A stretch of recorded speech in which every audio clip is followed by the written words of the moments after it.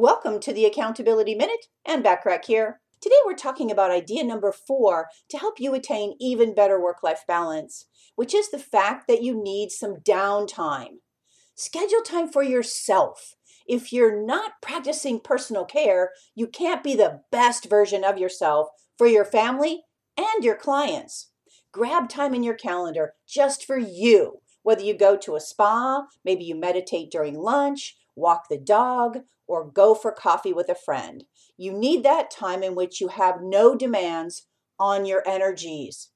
Tune in tomorrow for idea number 5 that can help you have even better work-life balance. In the meantime, want more from me?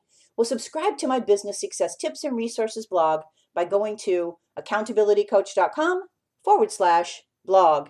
I appreciate you listening.